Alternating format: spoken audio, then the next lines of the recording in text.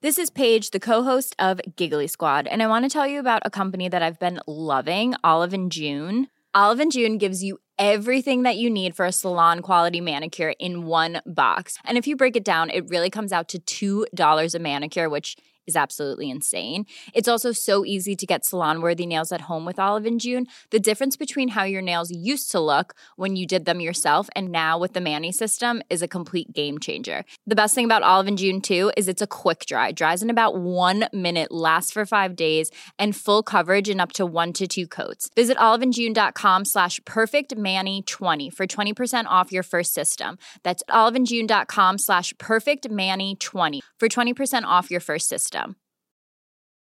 When you're ready to pop the question, the last thing you want to do is second-guess the ring. At BlueNile.com, you can design a one-of-a-kind ring with the ease and convenience of shopping online. Choose your diamond and setting. When you find the one, you'll get it delivered right to your door. Go to BlueNile.com and use promo code LISTEN to get $50 off your purchase of $500 or more. That's code LISTEN at BlueNile.com for $50 off your purchase. BlueNile.com, code LISTEN.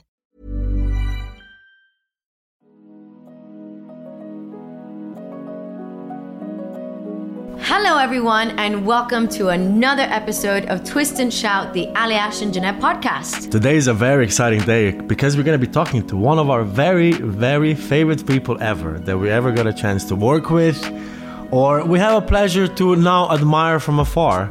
I can't wait for this chat. Yes, it's Kevin Clifton. If you're a big Strictly fan, I'm sure you know who he is. We've got Kevin from Grimsby, King Kev, Kevin Clifton, the man of many names. But you know what I love the most about this chat with Kevin is, number one, the turning points in his career. He's done so many different kind of things, but still has been so successful in all of them, which goes to show you that to put anyone in a box of one thing that people can do, it could be a little bit risky because you might not get magic coming out of people, and Kevin has really proved that through his career as a dancer, as a choreographer, now as an actor and singer, and now even writing.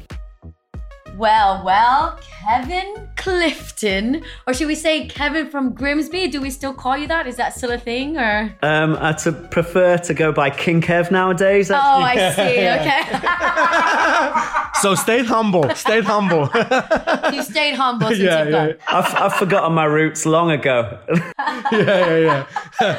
Oh man, listen, I feel like we haven't seen each other in ages. We haven't spoken in ages. So this is like almost like a catch up, isn't it? Yeah. Well, I spoke with Kev. Kev, I was on your podcast and we spoke about, remember, Strictly and my whole series with Jake Wood on your podcast. So we had a bit of a catch up, but you two haven't spoken in ages. No, Kevin, I haven't, no. I feel like all catch-ups at the moment are sort of in a setting like that, like doing an Instagram live or doing a Zoom, or like it's always like one day we'll get to actually just hang out again. To be honest, this was actually the main reason why Jeanette and I started the podcast, was just to catch up with people. Just to keep catching up with friends, really. Just so we can have a nice microphone at home as well when we're doing that. It's lovely.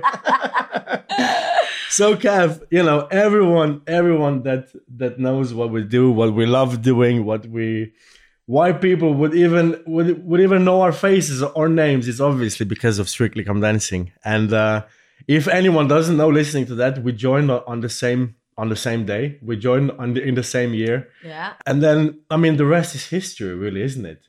We go way back. We go back before Strictly. I don't think that is something that people would know in general.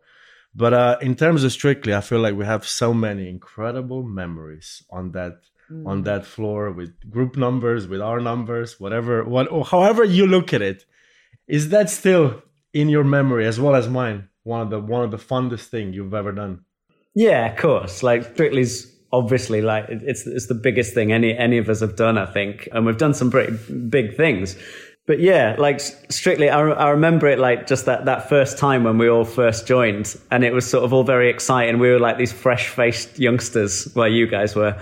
But like when we were like the fresh-faced ones, and it was all very exciting. And then it sort of very quickly became like 2015 or 16, and we were like, oh, we've been on the show a few years now. Like suddenly we were like the old guys, and there's these youngsters coming in.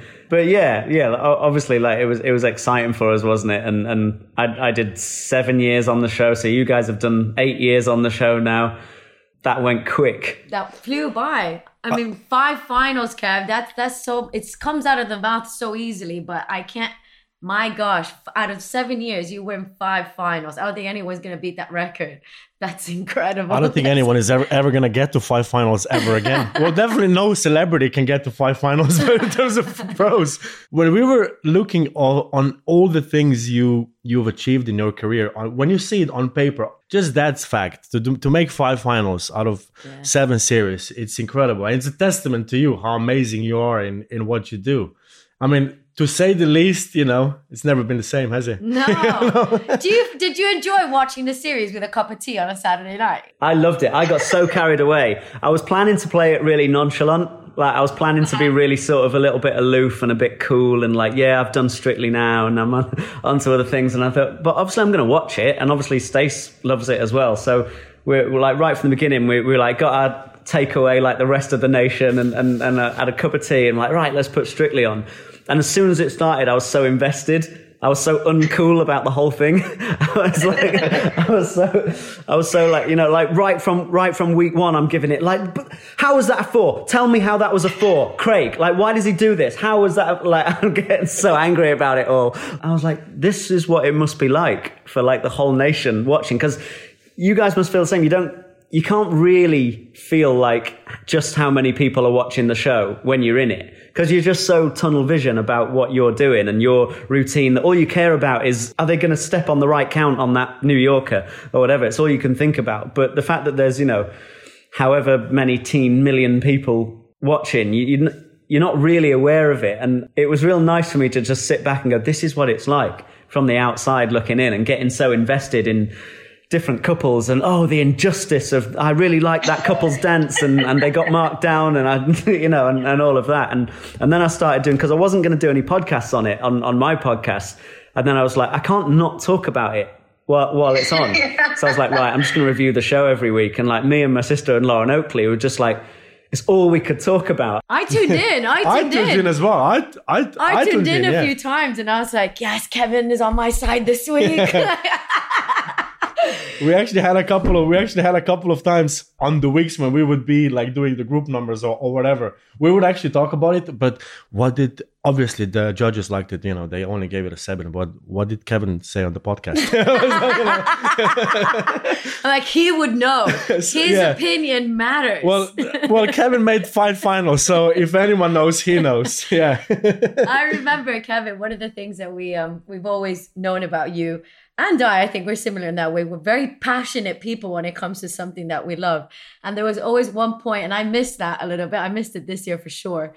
There was always one point in the series where Kevin would just go, this is wrong. This is not happening. This is not okay. He'd go backstage and kick off and tell everybody in production that he was upset about it. With a beautiful Grimsby accent, though, by the way. With a beautiful Grimsby accent. I always had a freak out week, like every year on Strictly, where it was all just too overwhelming for me and everything's and it all just came out in this frustration. It was probably just like nerves or insecurity or something. But like, I remember that week when I was dancing with Frankie, we couldn't get off the surfboards or something on that jive week. Surfing USA, was it not? Trying to get out of trying to unclip and then dance on the surfboards, and it was wobbling and all this. And like when props are not going your way, it's frustrating. And it was like late in the competition, you just want to get through and you're a bit insecure and whatever. And in the end, I just picked up the surfboard and launched it across the room. And I remember hearing that like you, Ali, you were in the back where the screen is, and like in the green room going, Kev's kicking off, everyone come here. It was a moment. It wasn't just Kev, it wasn't just the moment, it was what you had on as well, because you had those sort of shorts on and that sort of Hawaiian t-shirt or something on, and then kicking off and then looking like that. It was just, to top it off, was brilliant. I love it. It was a moment there. Yeah. Well, I definitely missed the Kevin freak out. We didn't have one like that this year. And this year, like, I actually I thought of you so many times, but obviously, like I always doing the show. And I will always do that. I'm doing something. You can't say it, but it's a little thing that Kevin and I have. And but because this year the season was shorter, wasn't it? So it was only, what was it, 9 weeks? 9 weeks altogether. With 2 weeks of training, so it was 11 weeks. 11 weeks. But I felt like that was when it gets, when we speak about, when our heads go sour, when everything sort of tends to go on for a little bit too long. But I felt like this year, with being only 9 weeks, we never got to that stage. Because by the time everyone sort of felt like you get tired, your body's tired, your mind is tired, you can't choreograph another dance, and then everything was finished. Yeah. And I mean, I didn't make the final, so for me, obviously, everything was even shorter. Yeah, but it was interesting because we had all the COVID restrictions. It was something that never been done that way on the show before. And I think because, oddly enough, because there was no other distraction, it was just you and your celeb. We didn't even have to do pro numbers or pro dances because they had all been pre-recorded. We didn't have to do guest acts because we were in the competition. So they had, the pros that were getting eliminated as they went on. Those would be the pros that would do the guest acts.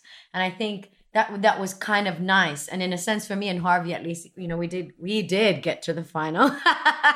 But it was nice because you kind of just focused on the partnership and on the dancing together. I think in hindsight, created really good dancing. I think some of the choreography from all the pros this year was really good, and the dancing was really good. So good show, but yeah, I missed the audience. Definitely. This is another Kevin thing, actually.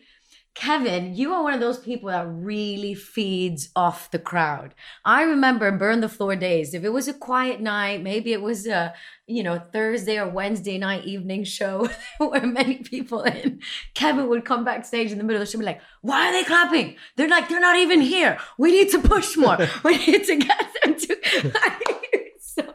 So imagine doing Strictly with no audience. That was interesting. I think I would have found it really difficult because, again, like, I was saying, like, I wanted to play it quite cool and all of that. It's like everything in me wants to be Bowie, and it's all about the art, and it's all, it's all very sort of deep and windswept and interesting. But as soon as I see the audience, I'm just a total whore for the audience, basically. I still do that, Kev. I still bang the floor and throw my arms up before a number. I don't know.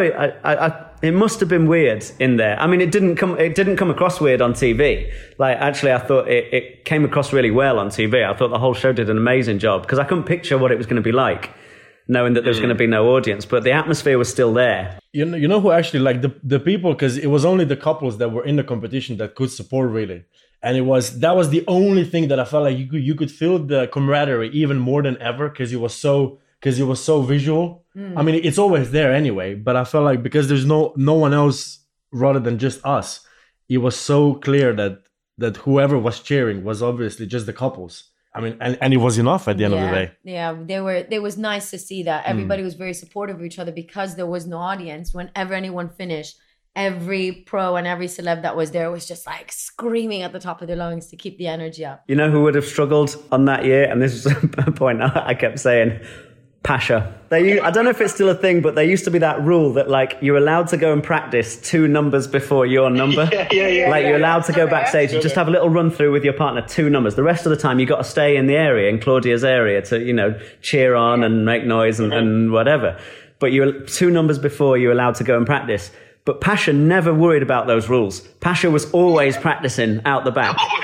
And I used to go down for my practice and I'd be complaining to Jack Gledhill going like, why is Pasha always there? Why is Pasha in the why have they got such blatant disregard for the rules? And I thought, all the pros are going to have to be there to be the audience on this season. So I was like, Pasha would have really struggled with this.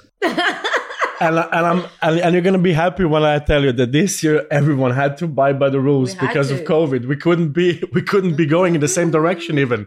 So everyone had to be practicing only 2 numbers before the dance. But I bet you missed that, like, sort of just everyone hanging out, the sort of the banter and camaraderie a bit. That's what we always say that's, to me, is the best part about Strictly. It's on the outside this huge machine that runs that's been running for years, and it almost feels like nothing can ever sort of steer it in any other direction but this amazing path that it's on. But the best part of the show, it's always the family feel of it, which you only kind of really fully get once you're part of it.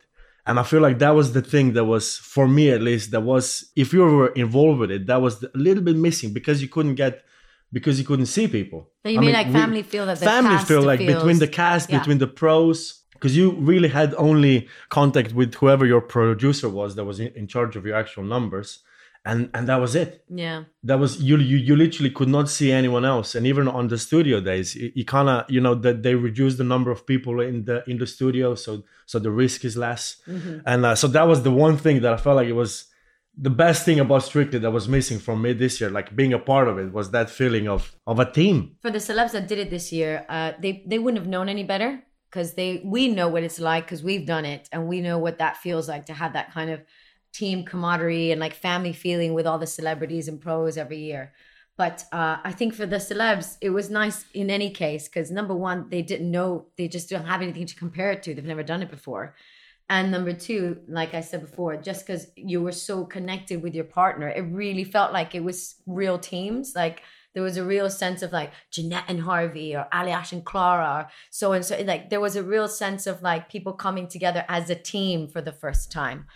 Because you just couldn't be with anybody else. You can only just be with each other.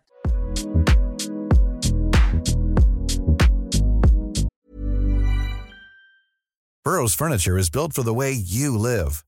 From ensuring easy assembly and disassembly to honoring highly requested new colors for their award-winning seating, they always have their customers in mind. Their modular seating is made out of durable materials to last and grow with you. And with Burrow, you always get fast, free shipping. Get up to 60% off during Burrow's Memorial Day sale at burrow.com/ACAST. That's burrow.com/ACAST. burrow.com/ACAST. Hey, it's Ryan Reynolds, and I'm here with Keith, co-star of my upcoming film, If, only in theaters May 17th. Do you want to tell people the big news?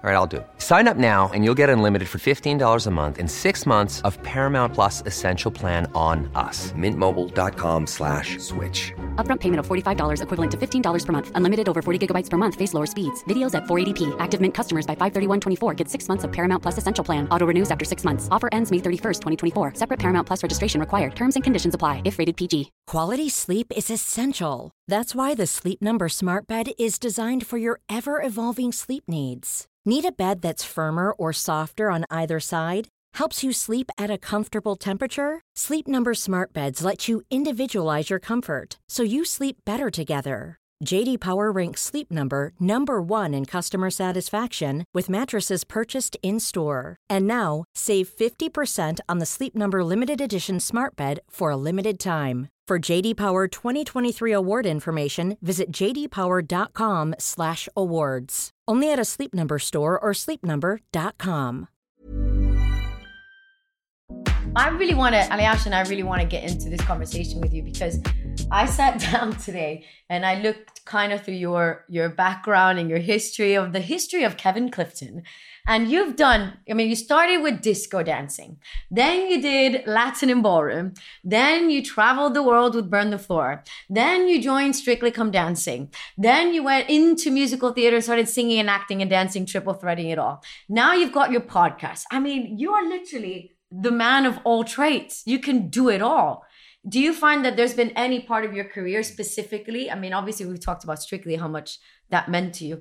But even if it is Strictly or something else, that you feel like, wow, that was a key point in my life where I felt like this is going to be a new change. This is going to be something that's going to put me in the next best possible direction. Yeah, I guess for me, one of the most important parts of my career was when I left the competition world and joined Burn the Floor. Competition, like it's how I just grew up in that world. My mum and dad were competitors and they had a dance school, and I just grew up in that world. It's sort of all I knew. It was never like plotted out. It was never like, this is what's going to happen. It was just assumed. It was like, I'm going to be a competition dancer forever until I can't compete anymore. I'll do as well as I can, and then I'll become a teacher and a judge in the competition world. It was always just, it was never questioned. And then I just definitely got to a point in competitions where I just wasn't enjoying it. But I do have a tendency to do this. I have a tendency to sort of be in one place for a while and then need a change. I don't know whether it's like because I don't like being put in a box or whatever the thing is, but with competitions themselves, I wasn't enjoying my dancing at all. Like, I didn't like how I danced. I wasn't enjoying having lessons or practicing. I wasn't enjoying doing the competitions. So it became like, why am I doing this? And I thought it was just because I'd never really thought about what I wanted to do with my life. It was all just, I was just doing the family thing, and I'd never made a decision about it, never thought about it. And I was like, maybe I don't want to be a dancer. Maybe this isn't for me. I gave up dancing. I was like, yeah, that's it. I actually don't like dancing. And I gave up. And then sort of around a similar time was when Burn the Floor were getting in touch and saying, Jason Gilkison and Peter Roby were saying, come and join us over here. And I started watching Matthew Bourne shows. I watched like Edward Scissorhands and sort of fell in love with the whole thing. And I was like, oh, so dancing can be about storytelling and making people feel things and all of that sort of stuff as well. And I joined Burn the Floor. And the second I sort of stepped into a rehearsal room with all those monsters in Burn the Floor, it was like everything changed for me. And I think what happened as well is that in Burn the Floor, Jason and Peter, they let me have enough rope to sort of discover myself a bit, because I'd just been on this path of, I'm this competition dancer, I look like this, I behave like this, whatever. Everything felt like it was almost decided for me. Jason and Peter, even though sometimes they knew that what I was doing was probably wrong or too much on stage, or, when I was... Too much? No. For a while, it wasn't like, you must be like this. They just let me have enough rope to play with to then come to my own decisions. So I felt like that was where some people go to university and it's like they leave school, they leave home, they go to uni and discover themselves and what they like in the world. I feel when I joined Burn the Floor, it was that for me. It was like me going and discovering myself. And that just changed how I thought about performance and dance and all of it. It's interesting because Aniash, you had a very similar situation with Burn the Floor as well. Very, very similar. And you're so right. Burn the Floor gives you this platform to see what you really, if you do decide to stick with dancing, and if it's something you really enjoy doing, they give you the platform and the option to just be you. And like, I was the same, because I felt like I joined as a Latin dancer, and then halfway through and I've always enjoyed doing ballroom more anyway. And then halfway through, they went, okay, we're going to give you a chance to do some ballroom. And then that was something that then gave me the platform to even be seen for Strictly. Because if I wasn't doing that role, I would never be seen. So I feel like they were so good in finding or like trusting you that you are going to be, you are going to fulfill your part. And I feel like obviously you have a responsibility to show up, but then they give you so much freedom. And I don't think, and you're absolutely right. I don't think there's many companies that exist in the world that would give people that to find themselves. Yeah, it's exactly that. You've got space to find yourself as a performer or as a dancer and what you bring to the table, rather than trying to fit a mold that like, this is the mold that will win you the competition. And maybe that's one of the biggest reasons why out of all the Dancing with the Stars or Strictly Come Dancings around the world, the most professionals come from this one company called Burn the Floor. And I feel like that's probably a huge part of it. That's probably one of the biggest reasons, because it allows you to grow as who you are. And obviously you develop as a dancer, you have classes every single day, you're learning new techniques or whatever. And storytell, which is something that you never do in comps. And so I don't think it's a coincidence that so many pros come from Burn the Floor. And even like when I joined the cast, I wasn't from the Ballroom and Latin competitive world at all. I joined in because they wanted to try something different. And the fact that they even kind of allowed the opportunity for myself and my partner, Robbie Kimbatoni, to come in and bring this kind of contemporary jazz element into a show that's mostly about Ballroom and Latin, just goes to show you how much they really are willing to move with the times, shall I say? Like, they're constantly pushing boundaries. They're constantly bringing in people that are different, that bring something to the show that hasn't been really done or seen before. And I felt myself, because I was really nervous coming into the Burn the Floor cast, because I hadn't done any of the Latin competitive years that you guys have had. but they took me under their wing, especially Peta. I remember just doing Roomba walk after Roomba walk after Roomba walk. And those days where she would spend an hour and a half before a show when we were on the road and just going with me and Robbie through the steps. But then at the same time, Robbie and I having the ability in the show to do all the contemporary and jazz elements that we had trained in as well. So there's a lot to be said about the show and how much, for all three of us, really, it was a pivotal point or a turning point in our lives where we came in and massive changes kicked into our careers. And then by the same token, it's like then the three of us end up on Strictly Come Dancing. And because of that kind of the way that we'd worked in that setting, then because I think the best pros on Strictly are the ones that sort of take their celeb and, again, rather than try and make them fit a certain mold, it's like, okay, what does this celeb bring? Like, what's the good thing about them that I can find and develop? You know, say us three have had that, have been through that process ourselves. It's like it's easier for us to sort of go in with that mindset. And to guide someone else through a similar process at the end of the day. You're absolutely right. You're absolutely, because I feel like the best way to get the best out of people is to make them feel comfortable in whatever they're doing. Because already they're thrown into this deep end doing something that I have no clue what's about. And if you make them feel even more uncomfortable, you're never gonna get nothing out of them, really. Now, Kevin, you had some incredible years on Burn the Floor with us, and then we all joined Strictly Come Dancing, like you said, together in 2013. Yeah, 2013. But now you've entered a new realm. You've entered the musical theater. I know you did it a little bit in the past, actually. You did it before you joined Strictly. You were in Dirty Dancing. But now you are all in. You're singing, you're acting, you're dancing. How have you found that kind of, because that's another, in my opinion, big pivotal turning point in your career as well, to go from television to, which is a very different medium, to theater. Although we have done theater with Burn the Floor, to sing and act in a theater is very different. How did you find that transition? Is it something that you were nervous about or something that you'd always wanted to do and you finally got your hands into it? How was that for you?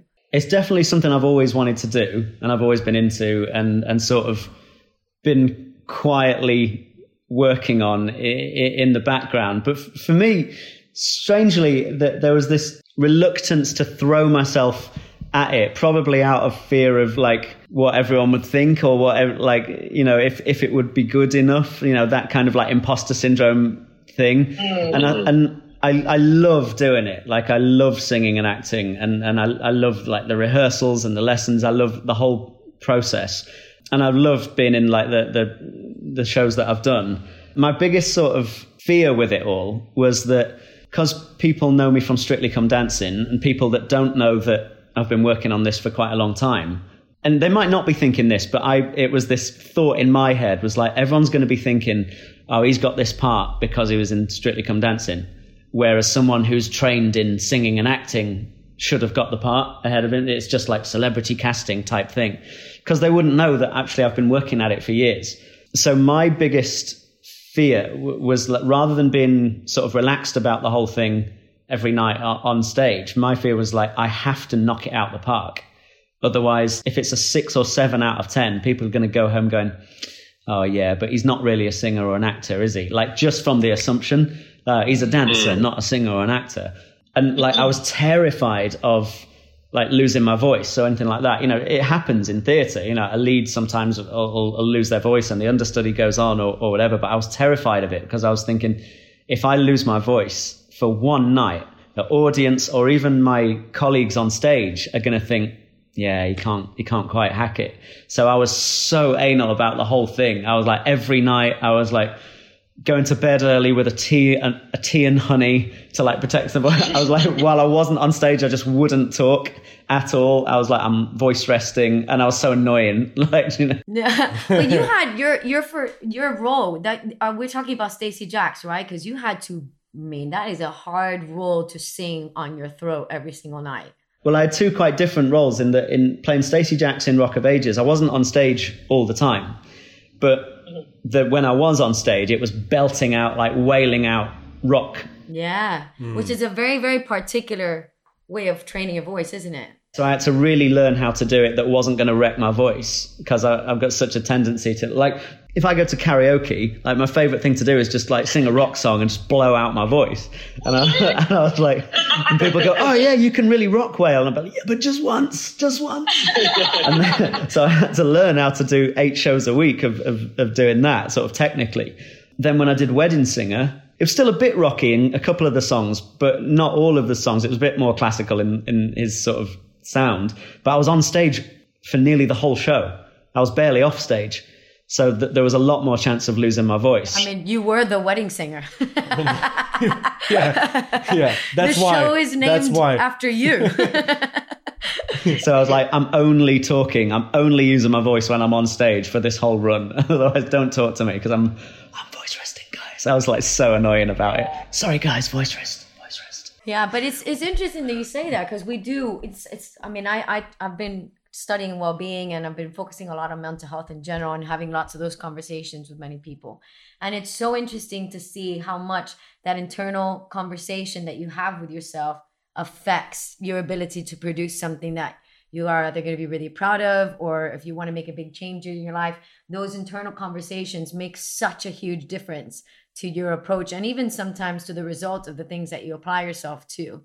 And it sounds to me like, for one, I think you've proven to everyone now that you are epic and you deserve to be in the roles that you play, and you knock them out of the ballpark. Ali Ash and I have not had the privilege yet of coming to watch you, but solely because every time you're on tour, we've either been on tour or we've been in the middle of Strictly. I know in my heart that you're incredible, but I think you've proven now that you don't have to put that kind of pressure on yourself anymore, because when theaters open up again, that is the first ticket I'm going to go buy. Where is Kevin at? What is he doing? How have you found the whole kind of lockdown period and not being able to do musical theater again and sing and act and do what you've been, you kind of made that whole change in your career, and all of a sudden it's just all stopped. That must have been tough. Yeah, I've had a few conversations about this. I think there's this thing, like, for us as performers, where I'm sure it's the same for other people as well in their jobs, but like some people, their job is just a job to them. For some people, they go and do a 9-to-5 job and they come home and they don't think about their job. It's just like, oh, I've got to go into work, the next day. It's like that. And it will be the case in other jobs, but especially in performing arts, I think everyone is so connected to what they do. It's like a real passion for them. Like we've spent our lives training for this, and we're very passionate about it. And we'll go through difficult circumstances to get it because of that one thing that might, like we've all ended up on Strictly Come Dancing and stuff. But I'm sure all three of us have also had times where it just felt like nothing's going anywhere, it's not working, we've got no money, all of that. And you'll take any job just for scraps, just because it's our dream to do it. So it's like, it's a massive part of our identity. When we're not doing it, it feels slightly like, not just, oh, I'm not getting to do that thing I love. It's also like, oh, who am I without this? You're right, because you're not an artist for 8 hours a day. You don't get up, go to work, and come home, and then you're something, and then you're a husband or a dad. If you're in performing arts or in any entertainment, really, it's kind of like 24/7. I mean, obviously, you don't entertain 24/7, but if nothing else, you are at least working on it, thinking about it. You have to choreograph. You have to learn your lines. You have to. So it's kind of 24/7 thing. And I feel like now, when we haven't done it for so long, I feel like there's so many people that are normally, let's say, an ensemble cast, let's say that haven't worked in over, God knows, a year. And it's gonna be interesting to see now when the world goes back, how many people actually, hopefully everyone, but how many people actually stayed within the industry. I hope everyone. I hope no one gave up, and I hope no one started doing something. Not everyone started doing something else, but just we had this project about 3 or 4 weeks ago, and there was half of the cast members that are amazing dancers that all finished drama schools are now working in delivery service, or working in Tesco's, or working in Sainsbury's. And those are all young kids that are now in those pivotal times in their careers. Like, when you said when you go to Burner 4 or uni, I feel like that's for those kids, that's now that time. And if you cut that out for a year, if there's no platform that you could, or no stage to dance on, it's going to be interesting to see. I feel like how the industry, our industry, is going to change. Yeah, like for me, it's because I've always had this weird sense of like, whatever job I'm in, it's like, okay, this is who I am in this job. Like, so like, this is who I am as a competition dancer. This is who I am in Burn the Floor. This is who I am on Strictly Come Dancing. And they can sort of be different people, but like, I've never really, not for years and years and years, or maybe never really been through like this amount of time where you're sort of not performing in any capacity. So on one side, it's like, oh my God, who am I without all of this? But on the other side, it's been an interesting time I'm sure for a lot of people, but I'm just speaking for me personally. It's been an interesting time because it's enabled me to go, okay, so this is who I am really then. This is real me. Like without any of that, without having to perform in any capacity, in any different type of show, this is who I am. And I've sort of discovered new things about what I'm actually like rather than who I'm like in this capacity or in that show or in that show. I've found out that I'm quite boring. I'm quite happy just with a cup of tea and match of the day is what I like doing mostly, and watching wrestling.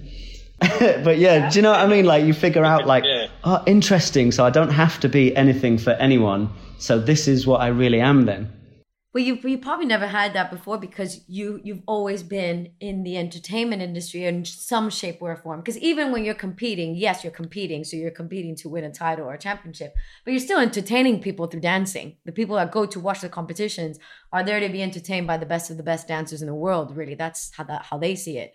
And I think because you are such a good storyteller, that's why your choreography on Strictly was always so wonderful, because you were good at telling stories. You were good at delving into characterization. You were good at delving into different styles and different looks. We had goth Kevin, and then we had nerdy Kevin, and then we had like just Kevis, you know what I mean? And all that I think stems from the fact that you probably in your heart have always just been a wonderful storyteller, and you allow yourself to delve into whatever it is that you are doing at that time in your life, or that part of the story of your life. But I find that the same way as you, in this lockdown, I have done a lot of self-reflection, and I've done a lot of self-discovering and lots of things about myself, and even Aliash as well, the two of us, as a couple and as individuals. We've learned so much about ourselves, and I think that's true to be said for so many people. I think that's what everyone should be doing. Like, because obviously it's you wish it was different circumstances. Obviously it's a horrible situation for everyone. But like, if you can look for any positive in it, or anything of how we should be treating it, is like what we've all been given is a bit of time. It's a chance to go, like, you were saying before, you were going like, just looking back and looking at your career on paper. So on one hand, it's a chance to go, wow, I've achieved this, and this, and actually sort of pat yourself on the back for it. Okay, and this is what I'm actually like as a person. These are the things that I gravitate towards. These are the things that I surround myself with. These are the things that I like or dislike. And then also look at things and go, wow, why did I do that time? Yeah. So in a way, actually, if you think about it from the other side, we're actually kind of lucky that we had this year to reflect, because normally that's what you would do when you retire, isn't it? You would do everything, and then you would sit back and go, okay, this is what I've done. Good on you, Aliash. Good on you. Very good. But we kind of had this now, like for us, probably like what I would say in the middle of our careers, and it might be even good for it. So Kev, we've got a little bit of a roadmap now. We kind of have an idea. I mean, who knows? It could change tomorrow, but we do have a little bit of a roadmap of what's going to happen now over the next few months. I know you've got Burn the Floor you're going to be working with again. I know you've got Strictly Ballroom. Which one of those is coming up for you first, I guess? Have any of those conversations happened and been locked in? Yeah, we're having a constant dialogue, basically, with both of those shows about when exactly to do it. There were some dates with Burn the Floor, but I think we're changing them now. Yeah, that's sort of imminent, and there's just a few like sort of other projects, because that's the other thing, is like during lockdown, giving you the chance to sort of figure out other things, and that like it's given me the chance to work on a couple of other projects that I've always been saying, like, oh, I'm going to do this thing as soon as I've got time, I'm going to do this thing. Like now it's sort of actually happening, and the ball's rolling on a few other projects. So I feel like it's been this like really nice break and time to work on other stuff, but it's all going to come crashing into like one after another quite soon. So yeah, I'm looking forward to, obviously, I'm looking forward to coming out of lockdown. Yeah, I'm looking forward to all the projects coming up. I've been doing a lot of writing during lockdown as well. I've taken a writing course, and I've been talking about this TV drama that I've been sort of working on bit by bit over the last few years. But now during lockdown, it's really the ball's really rolling on it. I remember you have mentioned to us in the past that you've always wanted to write and like create a show or create a story in some shape or form. And if your writing is anything like your choreography, then I think we're going to be in for a real nice treat. So fingers crossed. You have always been just a dream to work with. Like genuinely, you're an inspiration to watch in rehearsals, to see how you operate, and the stuff that you come up with is, you know what? It's kind of pioneering. I feel like you're one of those people. In about 20 years' time, we're gonna look back onto all the pros that ever did any of these shows. You're gonna be one of those that sticks out as one of the most creative people. And I feel like you got the job for what it is. I feel like, even with you saying you can't mold people, you need to let them be them. And the two of us will always talk about these things. And I feel like you got it right when it gets to Strictly and when it gets to your dancing careers. I feel like from what you kind of got out of your competitive years, it's incredible. And I feel like you're building on that now with these new projects and new endeavors. And I can't wait. I'm sad that I can't be there with you, like I wasn't Strictly doing it right with you, because I can't see you every day. But I know you're gonna be smashing whatever the future brings to you, man. Yeah, I know you are. How many years have we known you now? Really, we met in like 2009, didn't we? Something like that, yeah. Yeah. So 14 years. 45 years we've been friends. Yeah. That's really kind. You saying those things, but also likewise. I mean, like Aliash, you won you came in like a steam train and won your first series of Strictly Come Dancing, and you've been, one of the top pros ever since, and all your tours that you've done and everything. Like, you've been amazing and still are amazing. And Jeanette, I always call you Janice. I don't think we've told people. I call Kevin Kevis, and he calls me Janice. Why? We still don't know. It's just always been that way.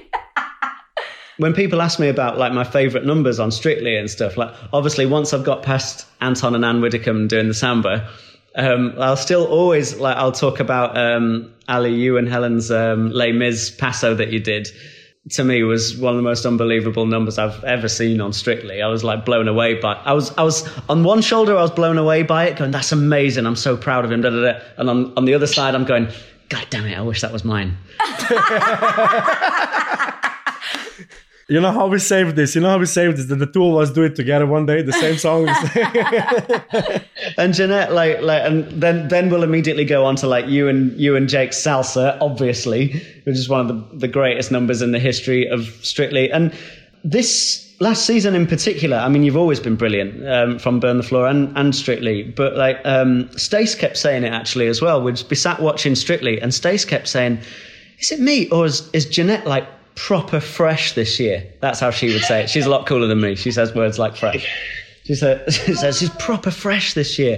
And I was like, no, you're right. Like you were dancing amazing this year. You're always dancing amazing, but I felt like particularly this year, like you really stood out. And we both kept commenting every week and saying like, Jeanette is killing it. Thanks. You know what? I have to give credit where it's due. Harvey was a dream of a partner. He's 16 years younger than me, Kev. I've never felt more like an aunt or a mom in my life. But I think because he was so young and, as Stace would say, fresh, he always kind of kept me on my toes as well as a choreographer and as a dancer, because we had to keep up with each other. I had more energy than he did, actually. I was a lot more hyper than he was. I can believe that. And I could rehearse for hours and hours and hours. He had to kind of build up that stamina. But when it came down to kind of creativity and steps and like, he was constantly saying, "I like that. I can do two if you want me to." Like, or I think I want to do a lift here. What do you think? Yeah, let's do it. Like, he was just right there with me. And to get a partnership like that is like, they come once in a blue moon. Somebody that you just have such a creative ride with on the show. But thank you. I think I also owe it to my haircut. Haircut. I was just about to say. I think it's safe to say, based on all the conversations we had today, is number one, people cannot be put in a box. Let's start with that. You can't. I hate to be put in a box. And I think it's so nice and refreshing to see that you're doing the same. You were a dancer. I mean, I love to say, but you did freestyle disco dancing at one point. Which I want to see one day, by the way. I was in a disco team called Crash. Amazing. We wore I used to wear a black t-shirt and pink cycling shorts. Nice. Good Dancing look. the disco. Good look. But you know, it's amazing because you've done disco dancing, then competitive dancing, then theater work, then choreographing and producing stuff on Strictly, to singing and acting in musical theater, to now writing scripts for TV shows. It's just, it really is amazing to see that you are an example that putting someone in a box isn't always the best way to go, because you can get so many amazing things from one person in so many different avenues. And I think that this whole lockdown for all of us, not just the three of us, but I think for all of us, is going to be a pivotal point or a turning point in all of our lives, because as we've all said in today's conversation, all of us had to sit back and reflect and kind of think what really matters, who we really are, what do we really want to do. Maybe those projects that we always kind of did on the side now become the only thing we want to do when we come out of this. So I think worldwide, really, this is going to be a turning point for many, many people's lives, this lockdown. This podcast is definitely going to be a turning point for many people's lives as well, which is lovely. We love you to the moon and back. And it would be, can't think of anyone better to have this chat with. Thank you so much. We need a double date. Whenever we could do that 6 people thing, you know, outside in someone's garden, we could do it. Stacey I can't wait to see her decorations. Me and her love interior design. So I can't wait to come and see what she's been doing with the house, because it looks incredible. Relentless. All I hear is the side return. I don't know what a side return is. Side return. She's got a lovely color scheme as well. So are you like Aliash? Wait, just a curiosity now, because at home, I do all the decorating. Aliash doesn't get involved at all. But then when the piece comes in, he'll be like, I think it actually looks better if we put it on this corner. And I'm like, whoa. You have not had any input now. Well, I do emotional input because I have to, you know. Are you getting involved with Stacey at all, or not really? When we moved in, she started to talk about it, and I said, look, I don't really have an opinion on interior design enough. To her, when we moved into the house, she was like, she saw it as a project. I would have and I see that what she's done, and I see, oh yeah, that's definitely better. But I would have happily lived in it the way it was. Like it doesn't bother me. And she can't believe that I would even consider that. She was like, are you mad?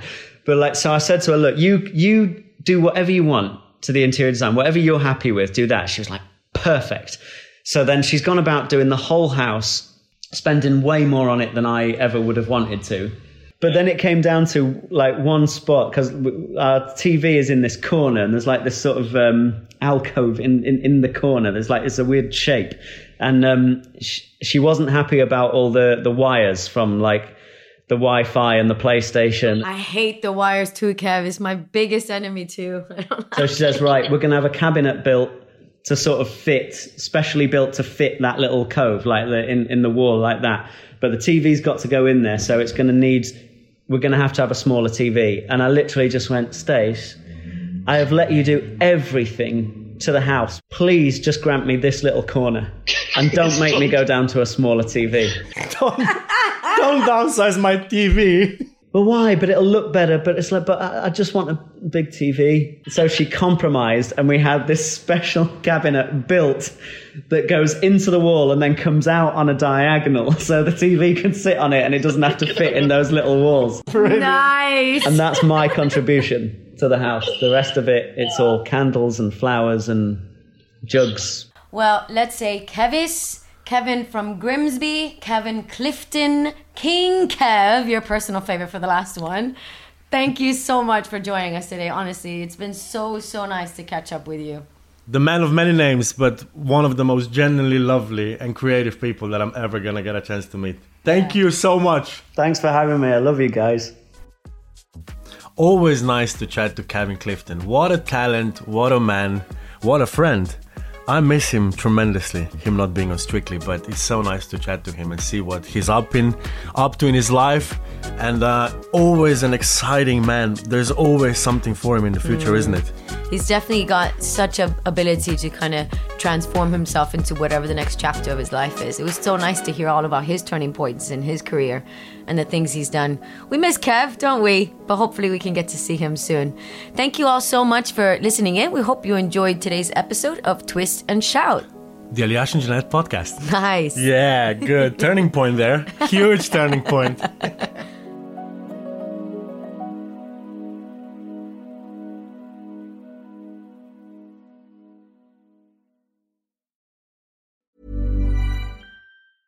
Hey, it's Paige DeSorbo from Giggly Squad. High quality fashion without the price tag. Say hello to Quince. I'm snagging high-end essentials like cozy cashmere sweaters, sleek leather jackets, fine jewelry, and so much more. With Quince being 50 to 80% less than similar brands. And they partner with factories that prioritize safe, ethical, and responsible manufacturing. I love that. Luxury quality within reach. Go to quince.com/style to get free shipping and 365-day returns on your next order. Quince.com/style. Imagine the softest sheets you've ever felt. Now imagine them getting even softer over time. That's what you'll feel with Boll & Branch's organic cotton sheets. In a recent customer survey, 96% replied that Boll & Branch sheets get softer with every wash. Start getting your best night's sleep in these sheets that get softer and softer for years to come. Try their sheets with a 30-night guarantee. Plus, get 15% off your first order at bollandbranch.com. Code BUTTERY. Exclusions apply. See site for details.